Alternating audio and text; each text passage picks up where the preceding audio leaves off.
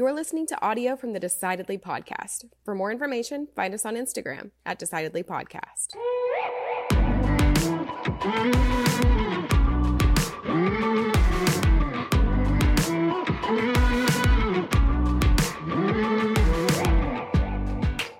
Did you ever go talk to the counselor when you were in school?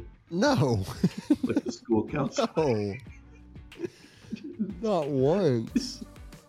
I don't have any recollection of ever talking to the counselor.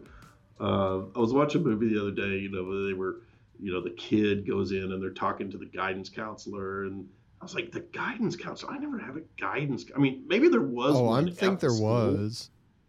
But I never even saw this person. What an easy job. This person, like, they got paid. I didn't even know they existed. I always thought, if I were a guidance counselor, I'd want to go in as a guidance counselor and just tell kids, like, oh, you're never going to make it. Well, yeah, because you want to be the inspiration when they win a Grammy. I want to be the inspiration that when some kid wins an award, they stand up and say, I remember Mr. Smith. He told me said I wasn't going to be anything, and look at me now. Yeah, exactly. No, that's... I want to be that guy. About that's how I want to be legacy, remembered. Yeah, that could be my legacy, that look at all these kids that strived hard because, I was kind of pushing them down and stepping on them when I was their guidance counselor. I think you might not have ever seen the guidance counselor because you've never seen any counselor ever. Oh, I feel like I should now, after having talked with Emily, I should really have missed the boat. I'm sure that came out. Don't worry, I made up for it. I went to enough therapy for both of us. I remember. Yeah. Oh, did you? Yeah. Well, I saw something that Steve Harvey said that, so Steve Harvey was talking about his counsel, guidance counselor that told him, he was never going to be, amount to anything. And, he had told this counselor that he wanted to be on TV. And she said, oh, you're never going to be on TV, And so every year he said, yeah, I send Miss Johnson every year on TV, every year to remind her of that comment. And I thought, right, the first year, that's kind of funny, like, okay, that's nice. And then the second year, okay, there's another TV. After about, 7, 8, 9 years? It's a little passive. I think he's made his point. Now you're just being a jerk. You just sit in our big screen TV shows and do something with. And they're not even worth anything anymore. 20 years ago, that was... No, that was okay, well, I'll go sell it. For like $500. Now it's just spending the money to annoy speaking of therapy, our guest today is Emily Sanders. She is a licensed therapist based out of Orange County, California. She's the adjunct professor in the Human Development and Psychology Department at Life Pacific College. She's been practicing for over 13 years, and she knows from personal experience the courage it takes to walk on the road of healing and discovery, works with compassion to support others on their path to restoration, empowerment, and fulfillment.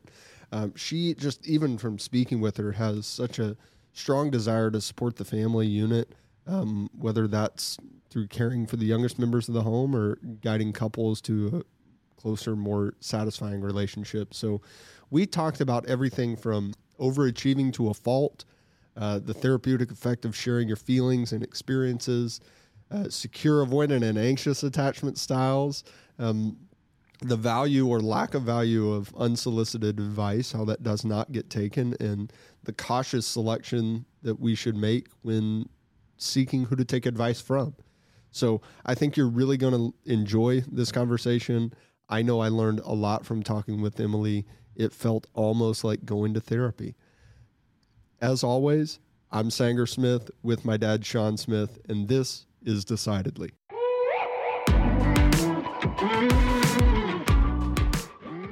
So, Emily, where are you calling in from? You in California? I am, yes. I'm from Orange County, and I practice here in Newport Beach. Yeah. Now, how long have you been doing psychotherapy? Good heavens, 13 years now. How did you decide to get into that? Both of my parents are in that field. Oh, are they? Interesting. They kind of got through it right a circuitous route. But how did What's your story? Well, I kind of fell into it. My parents are also in very public service roles, but more in nonprofit vein. And I was really raised to be a wife and a mother, and nobody ever asked me what I wanted to be when I grew up. We had no conversations about college. But I did end up making my way and earning my bachelor's in my last year of school. I thought, I think I'd be a good counselor. I had no idea what in the heck I was getting myself into. I applied to one graduate program and I got in. And I remember though that first week or two sitting there in school, and it was like fireworks went off inside. It just is the field for me. So I guess I followed my intuition, and also I feel like I lucked out a little bit. So I love what I do. Yeah. I feel like that's the story with a lot of therapists. That's Sean's parents' story too. They both kind of just randomly in their 40s decided independently of each other, oh, okay, I guess this seems like a good fit. Yeah, it was way too late to benefit me personally. Sorry, Sean. Up and out. Yeah. It benefited me not at all. Only probably gave them more insight on what they should have done differently. They realized, probably. That's why he's so messed up. Yeah. That's right. So, me and my husband, we think, so should we save for college or do we save for therapy? You know what?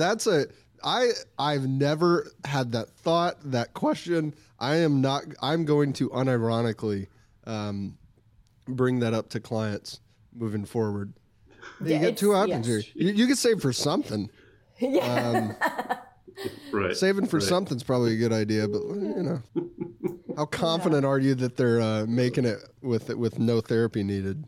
I didn't. How does somebody decide that they even want to go talk to a psychotherapist? But what is that triggering event that you've seen, or what is the precipitating event that causes people to say, I want to go talk to Emily, or I want to talk to somebody like that? Sure. And there's a variety of reasons. Obviously, there are some people who just really are curious about themselves and curious about life. And so they come in because they want to learn more about themselves and understand themselves better. But by and large, a lot of people do end up coming to therapy because of a tragedy or a personal crisis or a set of mental health symptoms that are new to them.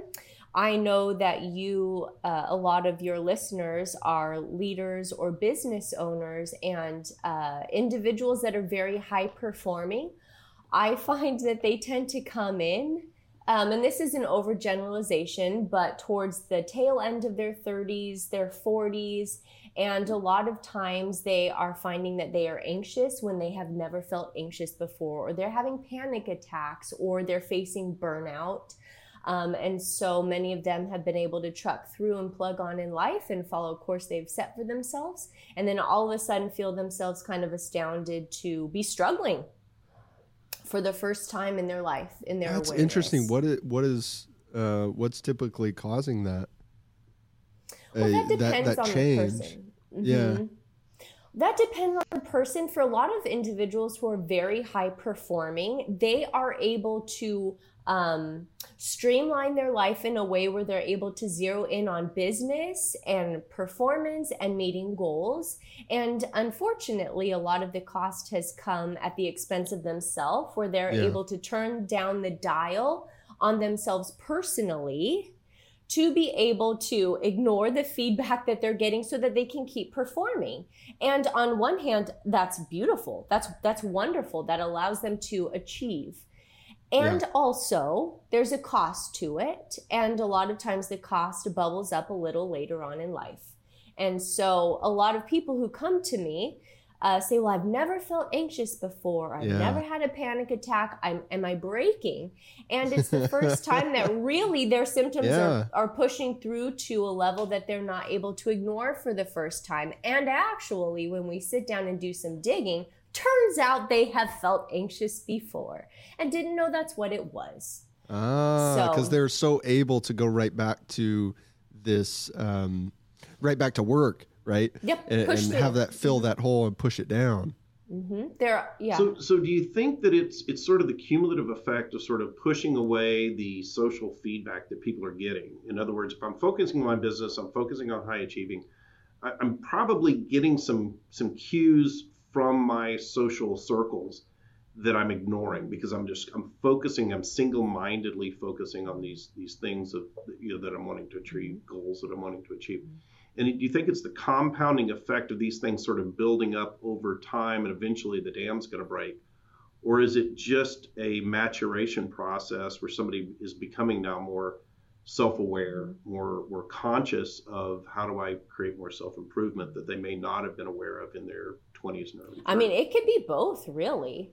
A lot of times, oddly enough, you were referencing the social feedback from individuals, and most people, at least in a high-achieving person's life, often their closest friends and family don't realize they're struggling until the dam fully does break, because they are so good at conducting themselves and showing up professionally. They're seen as being the strong person. They are the givers. And so it's not uncommon for people in their closest circle to even be shocked that the individual is struggling. So I've seen that, professionally as a financial advisor, and I've been doing this about 32 years. One of the things that I have seen is some of that phenomenon where people will come in and there are people who have been financially successful. Those are typically the people that come see me. And yet at the same time, there will be, and primarily it's the husband in the relationship who doesn't want to relinquish control. There's this reluctance to say, I've been successful. I've been doing things well.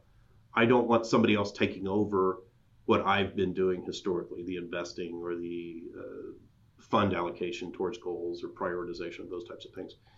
And do you see that in the same case where somebody is high achieving? They say, hey, what I've been doing is working. Maybe I don't want to come talk to somebody about these struggles, or I don't want to reveal to people that I even have this weakness. I mean, that's not, they want to seem invincible. Yeah. And it's not uncommon. I mean, I can't tell you how many times I hear somebody say, well, I don't do good asking for help, or I can't ask for help. And even the need for me not to see them as too weak or whatnot. So yeah, it's a real act of courage for many, especially high achievers, to come and say, hey, something's not working for me. And to make matters worse, for many individuals who are very high achieving, very high success, in some ways they have learned that their anxiety is also their fuel. So to relinquish anxiety, if they are not anxious, they feel that they will become complacent. Yes. They fear becoming complacent. I have shared that with my friends before, where I was talking with a group of other business owners. We get together each month and kind of just talk about our issues, talk about our successes, and in an environment where we know that we're talking with people who relate to us. And I was kind of working through this internal problem one time, saying, I cannot escape this anxiety. Like, the only thing that will make it go away is if I just dive in and take on a new project, work super hard, work long hours, and when I do that, I feel good. I don't feel bad. I don't work till 10 p.m. and go, oh, this stinks. I really hate this. I'm so anxious working till 10 p.m. No, I go, I'm working till 10 p.m. This is super fun. And I said to them, I'm killing it. I'm loving this. And one of my friends asked me, and they go, oh, are you scared that if you solve this anxiety that you won't be productive anymore? And I said, yup. That's exactly right. So you're seeing the anxiety as sort of your fuel. Is that kind of it motivates you because you're? Well, I think Emily, you don't want to be not nervous about it. I know that for me and for a lot of my friends, that is, we're at least aware that that's what motivates us. Like I know that if I have this deep. I'm always thinking I'm not doing enough. So the only way to not think I'm not doing enough is to just do more. Do more. Yes. and then I'm done. And then I've done more. And then everyone goes, "Oh, you're great." And I go, "You're lying to me." And I go back and "No, you're not. It's not good enough. It's still not good enough. It never is good enough." But I keep doing it. Well, Well, I had some of the same issue on, finding fuel for work. Mine was, might have been a bit negative, but I remember growing up that a lot of the social circle that I interacted with, I felt like, and this may not have been true, came from more financial success than I did. And so that became the fuel. I said, I'm going to work really hard. I'm going to be successful. I'm going to do these things. I'm going to achieve. And that became my fuel, this motivation, this competitiveness that may not have been ultimately healthy, but I found that fuel. And I guess, is that normal, Emily, that these types of fuels, you say, well, I don't know that I want to fix this. Well, there, kind of like what Sanger was saying. There's a lot of fear of letting go. I think if we could put that in a nutshell, there's a fear of releasing some anxiety. And on one hand, bits of competition can be healthy. But a lot of times when there's competition involved, there's often a threat of a sense of self. Hey, there's enough room for all of us to be successful. We can all have a lot of money. We can all achieve. We can all perform. And so there is a lot of fear of being beaten or someone doing better, or especially in the corporate world too, it can be kind of savage. And so there's always somebody jockeying for a position so yes, to relax or to be able to find that calm and not work from an anxious place can be really challenging. And again, it is kind of perceived as a threat, because a lot of times when I have clients who say, well, do I keep working myself to the bone, or do I just become complacent? There's no middle ground for them. It's either that they have to work themselves exhaustively to continue to achieve. And if they aren't working themselves to the point of exhaustion, then it must mean that they are becoming complacent or somehow going backwards. And that's the piece that has to be tweaked, that it's not so black and white. So how do we overcome that? Because that resonates with me a lot. Like I think about, I have that conscious thought once a month at minimum, where I think, okay, well, I could relax. And then this is the long list of everything I'd be giving up. How would I ever how would I ever meet that next goal? I wouldn't have done this thing that I've that I like, I wouldn't have had this positive outcome. And I think about like, oh, what if I just took it easy, work 7-8 hours a day, 40 hours a week? No, I don't want that. You don't want to be lazy? Like a loser? Yeah. I mean, like a loser.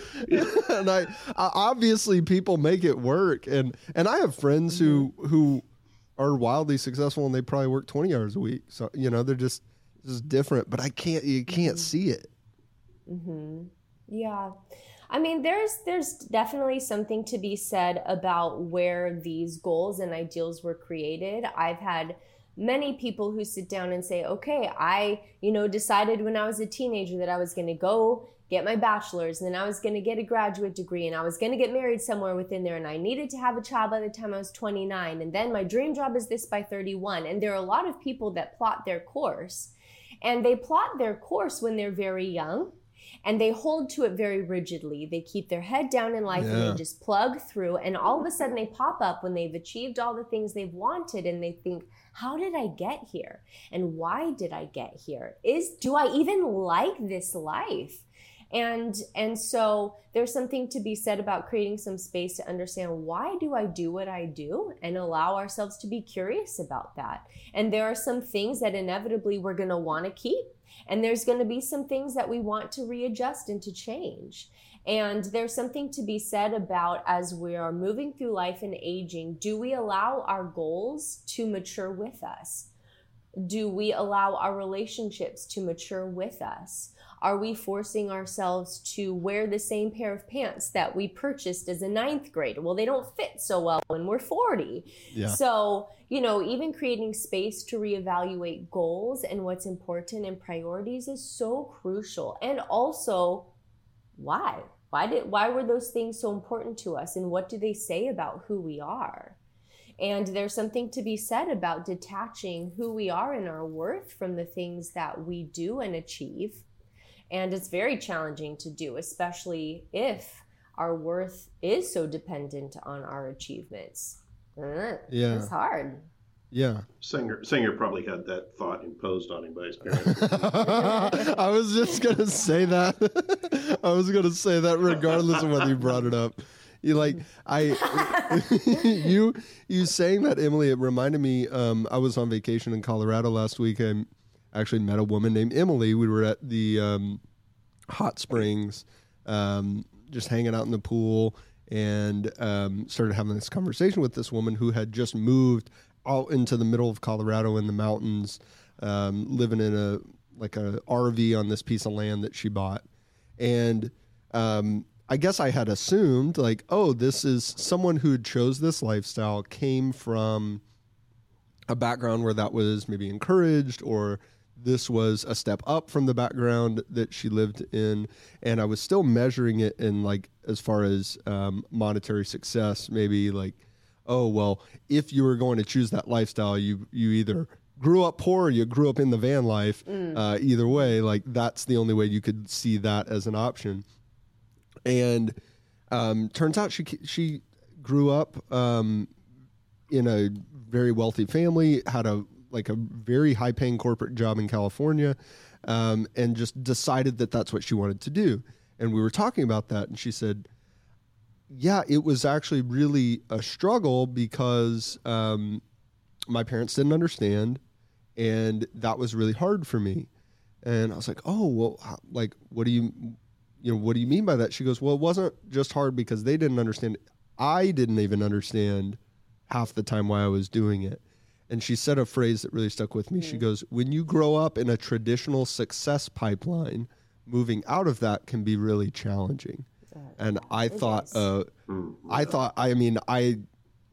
don't know what her parents specifically imposed on her, but I know due to no fault of his own, I imposed upon myself the values and the success that I saw Sean have, and say, oh, well, that is what I have to do. And there used to be things that I would say out loud. There were goals that I would tell other people I had, by this age, I'm going to do this. By this age, I'm going to have this. And the more I thought about it, all those were just looking at whatever Sean had done and then moving it one step above. I have to be. I'm gonna I have to be making this amount of money by the time I'm 40. I'm like, why did I pick that number? Oh, it's because that's why I picked that number. So it was totally imposed. Yeah, there are some kids that are raised in homes where the goals are very explicit and very high. And so children know I have to achieve very big things. There are other homes, though, ironically, where kids can see that there are high-performing parents, or there's a lot of high performers around them, and parents say, oh, well, just do your best. And they think, well, I don't know what that means. And what do you mean by best? And so implicitly, if you think this is my best, then to be safe, I'm going to ratchet it up, and I'm going to take it, a foot higher just to make sure that I cover all of my bases. So there are some individuals for whom their very high goals were explicitly given to them. Yeah. And there are others that it is very self-imposed. And Sean never imposed. You never imposed that on me. He never told me I had to do anything specific. I don't think you really told me you have to do this, otherwise you're life's a waste. I mean, one thing that was funny that is anytime I would consider growing up, there were conversations about what I wanted to do. Right. Oh, well, Sanger, what do you want to do? I want to be a poet. Oh, well, good luck making money. That was your favorite line. Well, it's hard to escape the framework of financial advisors. That's what I do. That's I don't the blame lens you. I'm gonna look through. I don't blame you. I mean, probably wouldn't have had a great successful career doing that. There's a lot of things that I probably wouldn't. I want to be a baseball player. Okay, good luck making money. You're probably right. It seems like relationships, just as humans, relationships is going to play a big role in a lot of the issues that might cause us to seek therapy, whether it's an existing relationship, I have a problem with my marriage, or I have this problem with myself because of the relationship that I had with my father, or whatever. Yes. What do you think is the worst decision that people make within relationships that causes them to have problems? Well, I think a broken picker is one of them. Unfortunately, it just is the truth, because we can have all these lovely ways that we want to show up in a relationship. But if we are showing up to try and bring love or compassion or partnership to somebody that does not want that, or is not safe, or they don't hold our same values, or they belittle, I mean, there's not a whole lot of work that can be done there. So for some individuals, they're coming in when we're trying to even evaluate, is this the right relationship? Can you be a healthy version of yourself within the context of this relationship? And if so, then how do we change what you bring to the relationship and what you ask for, and boundaries and all that good stuff?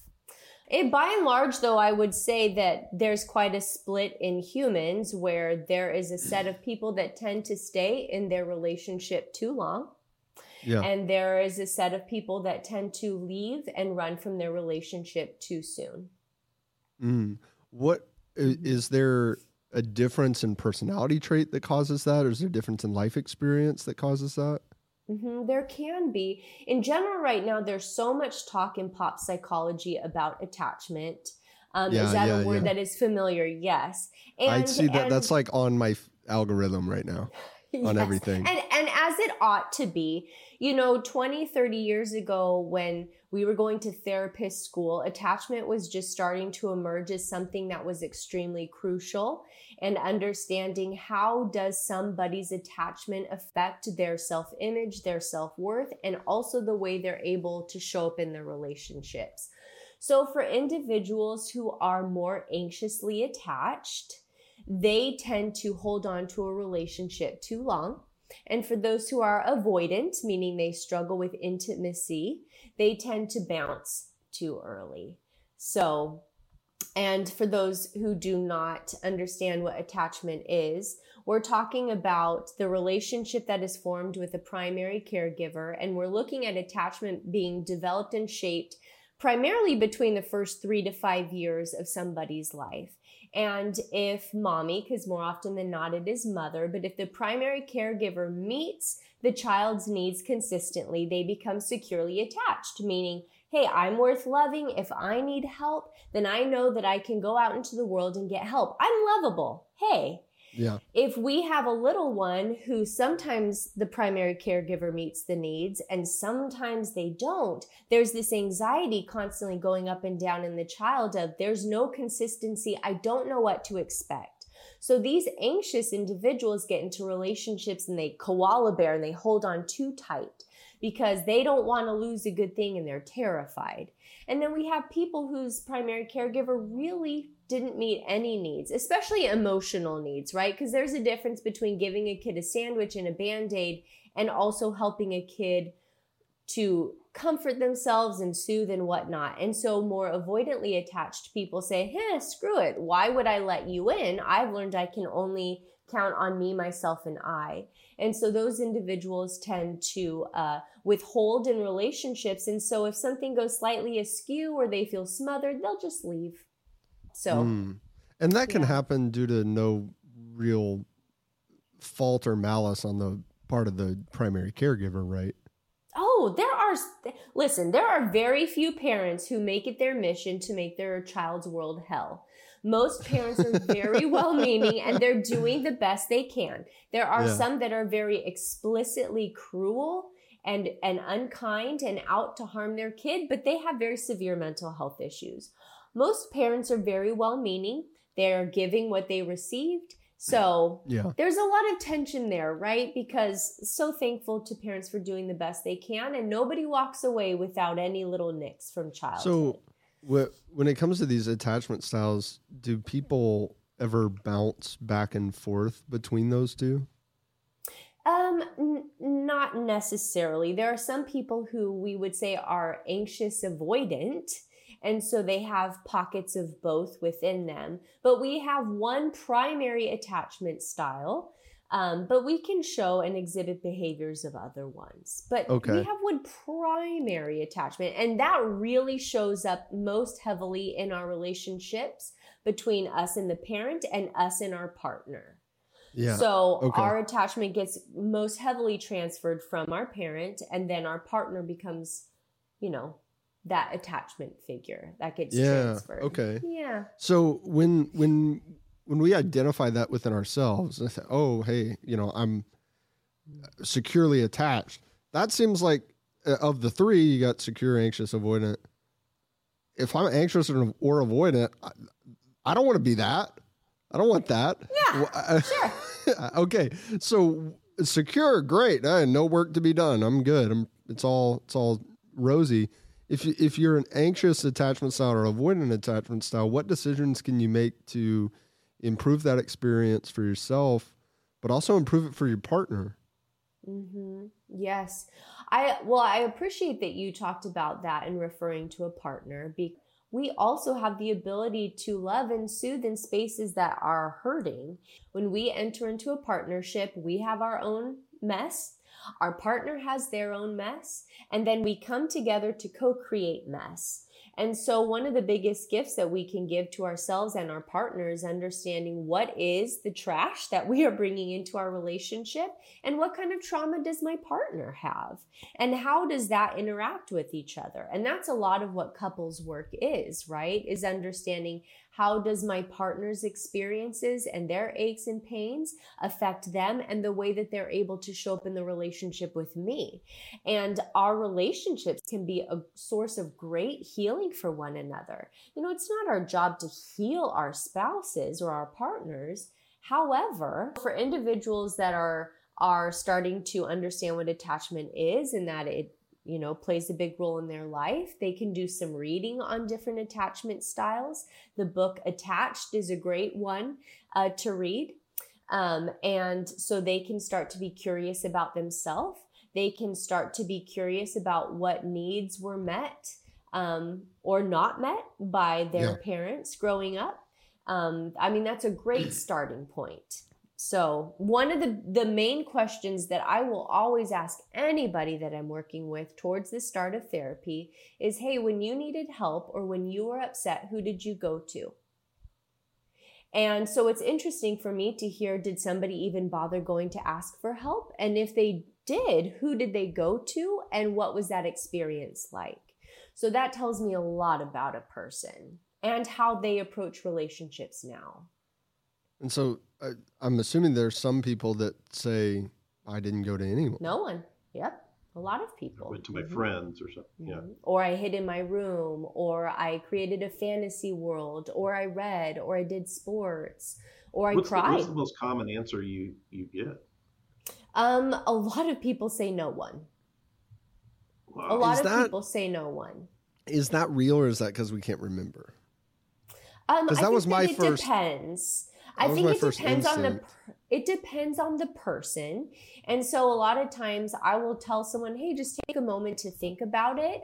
And it makes most people a little bit uncomfortable to answer. There's a lot of us that we really want to protect our parents and we don't want to put our parents in a bad light.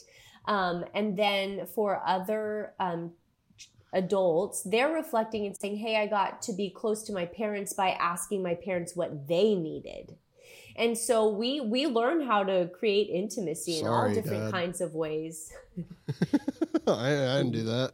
Never happened to me. But I actually think that is a good thing. That is a good thing because that would be a reversal of roles, right? It would be Sean's job to pay attention to Sanger, not Sanger paying attention to Sean as a way to be close, right? So we're just paying attention to how we connect. And to other people, does it feel safe to go and ask for help? And a lot of this does, to bring it full circle to the start of our conversation. If we're talking about leaders or business owners, what was their experience like growing up? Did they feel comfortable asking for help? Did they get made fun of for asking for help? Did they get told, well, you should already know that? I feel like a lot of leaders, especially men, have a really tough time, like Sean was saying, asking for help. Mm-hmm. And Mm-hmm.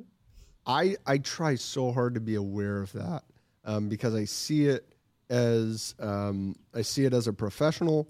I see it when I mean, naturally people are coming seeking for something from us Sure. as in an advisory role.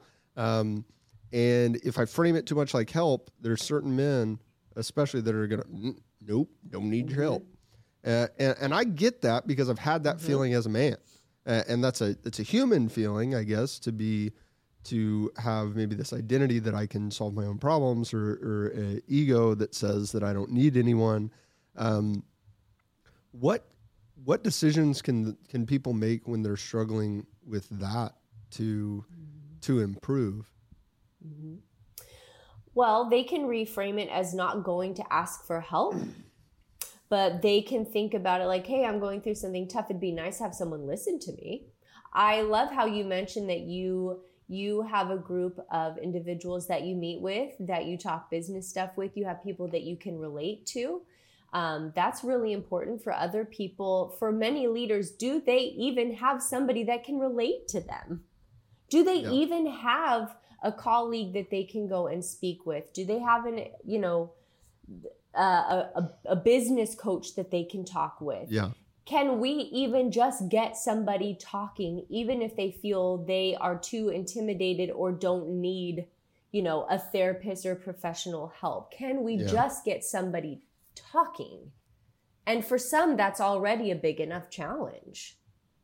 I have found that most of the successful business owners and leaders that I interact with are in some sort of coaching relationship where they've got somebody they can go to and bounce ideas off of, or somebody they meet with regularly to discuss, growth ideas and things like that. We don't call it therapy, but I bet there's got to be some component. It feels like therapy. Probably is. Coaching is therapeutic. Yeah. It's not therapy, but it is therapeutic. Absolutely. No, that's a good point. Yeah. Yeah. My loneliest days are about 3 days before my monthly forum meeting. Those are the worst days because it's been the longest. The longest stretch. It's been the longest stretch between since I've been able to be heard. And then once I get within 2 days, I'm like, oh, okay, it's right around the corner. Oh yeah, my group that I'm in decided to take off for the summer. How dare they? 3 months, and I was like, oh, this is not good. Yeah, 2 of us met and just kind of said, hey, let's get together and go through some stuff, just kind of share. And I gotta have it. I gotta have it. Yeah, you really do. If for no other reason, helping to organize your own thoughts. And there's a process, I think, that is, Emily, as you said, is therapeutic, to be able to verbalize, hey, here's what I'm feeling right now. Here's what I'm thinking right now. Here's what I'm going through. And as you say it out loud, a lot of times things resolve themselves. I've found that as I say things, I'm like, oh, that's what I should do. Yeah, I'm answering my own question as I'm vocalizing it. Yes. And I think for some, if you have any leaders or business owners that are listening to this podcast, I would really encourage them to consider therapy as a space where they can untangle some of their thoughts. Ideally, if you are going for therapy, you are not going to get explicit advice. The therapist ought not be telling you this is what you should do. There may be some very select moments, especially if we're talking about parenting or how to handle a particular marital issue, where more explicit advice would be warranted. But in general, it is a space for you to untangle your own thoughts, organize your thinking, reflect on your experiences, and you have a sounding board to help you create and to contemplate more efficiently and more quickly, really. Yeah, I'm so glad you said that, because I feel a lot of times like what we do as advisors, it's clearly not therapy, but it's in that advisory role, which is really similar to a therapist or a counselor. And I have that experience where people will come and I barely know their name. Like, I don't know nearly enough about them to give them any advice. They go, so what should I do? Well, geez. Like, I just showed up. Yeah, you know more than me. I don't know. I don't know anything about you. And I would imagine that happens so much, even more often for you, because there are some things that I certainly can give advice on. Oh, don't buy that. You buy that. Don't save there, save there. And that maybe they would not ever be able to untangle for themselves because they don't know the rules of the game. That's why, we study what we study. But in the therapist role, that has to happen so much, right? Where people come and just say, hey, anyway, so 5 minutes in, Emily, should I get back together with my ex or whatever it is? Solve my problems. Yes. Yeah. Yeah. The reality is that a lot of people know what they ought to do. It is understanding, why can't you do that thing? And I'm sure you have to even bump up against that in the financial world, where there are certain decisions that you can say objectively, this makes sense. Financially, this makes explicit sense. You are going to have good gains, but the individual is resistant. And there are some times when you think this is odd. This clearly makes sense on paper, but they are pushing back. There's a lot of emotion in money. And so there are probably moments when you bump up against somebody's emotional stuff that they can't even articulate, that prohibit them from making a good financial decision. The same thing is true when I'm sitting there in therapy. A lot of times people know what they ought to do, but why can't they get themselves to that place? Okay, I know I shouldn't stay with this individual that hits me, but I can't seem to leave. Or I know that I probably should do this, but I can't. And it's understanding that what's going on for you. Yeah. And so sometimes, we need some help untangling. It seems like block in there. That's really important for any true meaningful growth, is to be very mindful of the advice that we're soliciting. I saw this, I think it was a preacher on TikTok. I wish I remembered his name. And he said, is that where you're watching your preachers on TikTok? Yeah, that's what I watch. I watch like a lot of preaching on TikTok. It's not always preaching. A 40-second sermon, Sean's a lot easier to tolerate than 40 minutes. Yeah. So you go to church. I get a lot of theology on TikTok, I'll have you know. Okay, all right. Just like all my clients get their mental health advice. You know where I get mine, Singer? I read the Bible. God. Oh. Like a good person. Yeah, okay. Whatever. Go ahead with your little TikTok. Yeah, whatever. Anyway, so this guy I met at a coffee shop, is that better? He said something that resonated with me, and it was, unsolicited advice never gets taken. So he says, as a preacher, people will come and say, hey, and he says, I'm not going to say anything until they ask. And I thought, okay, that's good for sure, because people in positions of power, whether it's a therapist, a financial advisor, a preacher, boss, parent, it's really easy to maintain that position of power and that dynamic in all interactions within that relationship. And when people come talk, go, oh, boom, here's advice. I'm a problem solver. We have this power dynamic here. You should totally do this. And people ain't never going to do it.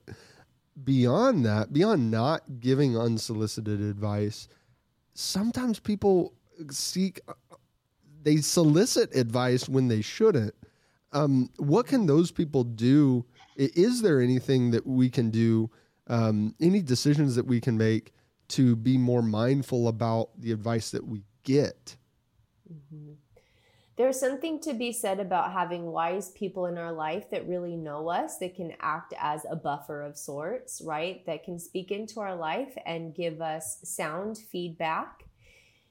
And also being able to trust ourselves that first and foremost, that we run it through our own personal filter. And there are many people that do not trust themselves enough and are highly dependent on advice. And it's something to be said if individuals find that they're basically taking a poll whenever they have a decision to make, that they'll ask the postman what they should do, their barista what they should do, their pastor what they should do, their neighbors what they should do. Their Instagram followers. Yeah. Yes. that ought to serve as a check that somebody's self-esteem or their self-confidence obviously is not what it needs to be able to move efficiently.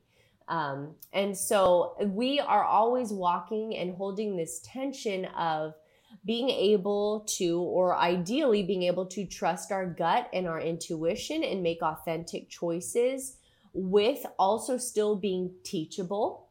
And there's a balance, because there are many people that will speak from their own place of wounding or will give foul advice. Yeah. And so we have to be able to temper that. And there's a lot of people, especially if they have a skin in the game, in what you choose, that it's not free. Yeah, it seems to me like you really need to be mindful. Does this person either shares my values or knows my values? Because so many times, particularly I think advice with friends is, I ask a friend for advice and they give it to me with their own set of values that are guiding that advice, and probably not even understanding my own values. And a lot of people, they're seeking advice and they don't even know their own values. They don't even know what's important to them. And we're going to take advice from someone who, they can't possibly know what our own values are if we don't know our own.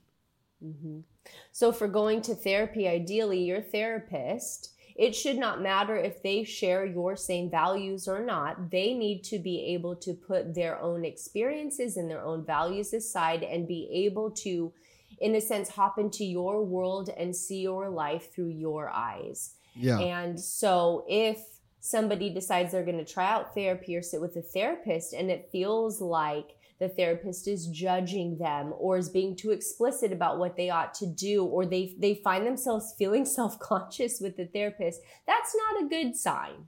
So yes, the therapist should be working through your own worldview.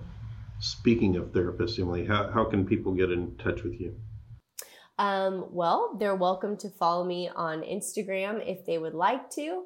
I'm Emily Sanders Therapy, emily.sanders.therapy on Instagram. They can find me on my website, emilyhsanders.com. I'm on Facebook, just out here living my best life. Yeah, and we will put a link to that in the show notes, and I can attest that. Yeah, definitely follow Emily on Instagram. You have amazing content on Instagram. Thanks. It matters to me. It scratches my teaching itch, and not everybody can afford therapy. So I hope someone can find something helpful there. Good. Thank you so much for being with us, Emily. I appreciate it. Thanks for having me. Thank you.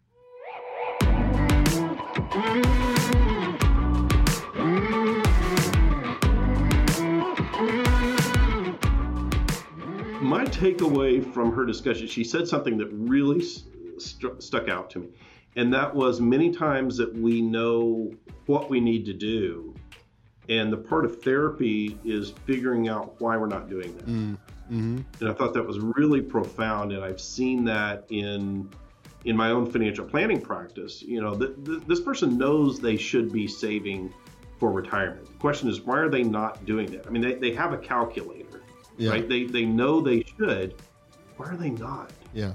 And I think that becomes the real question to uncover, just in my own work that I do. So I thought that was really interesting. Yeah.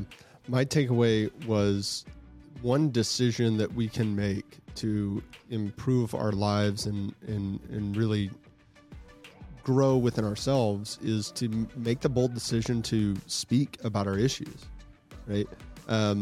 She said that the biggest step in healing is to make a decision to go talk with someone. It doesn't have to be a licensed therapist, although that would be a fantastic place to go. But speaking about it at all is better than holding it within, bottling it up, having it shoot out sideways decades down the road. You just made a great decision to listen to this episode of Decidedly.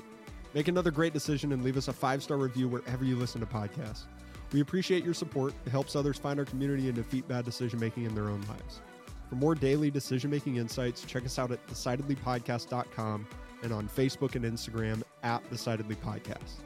Thanks again for listening. I'm Sanger Smith, and this is Decidedly.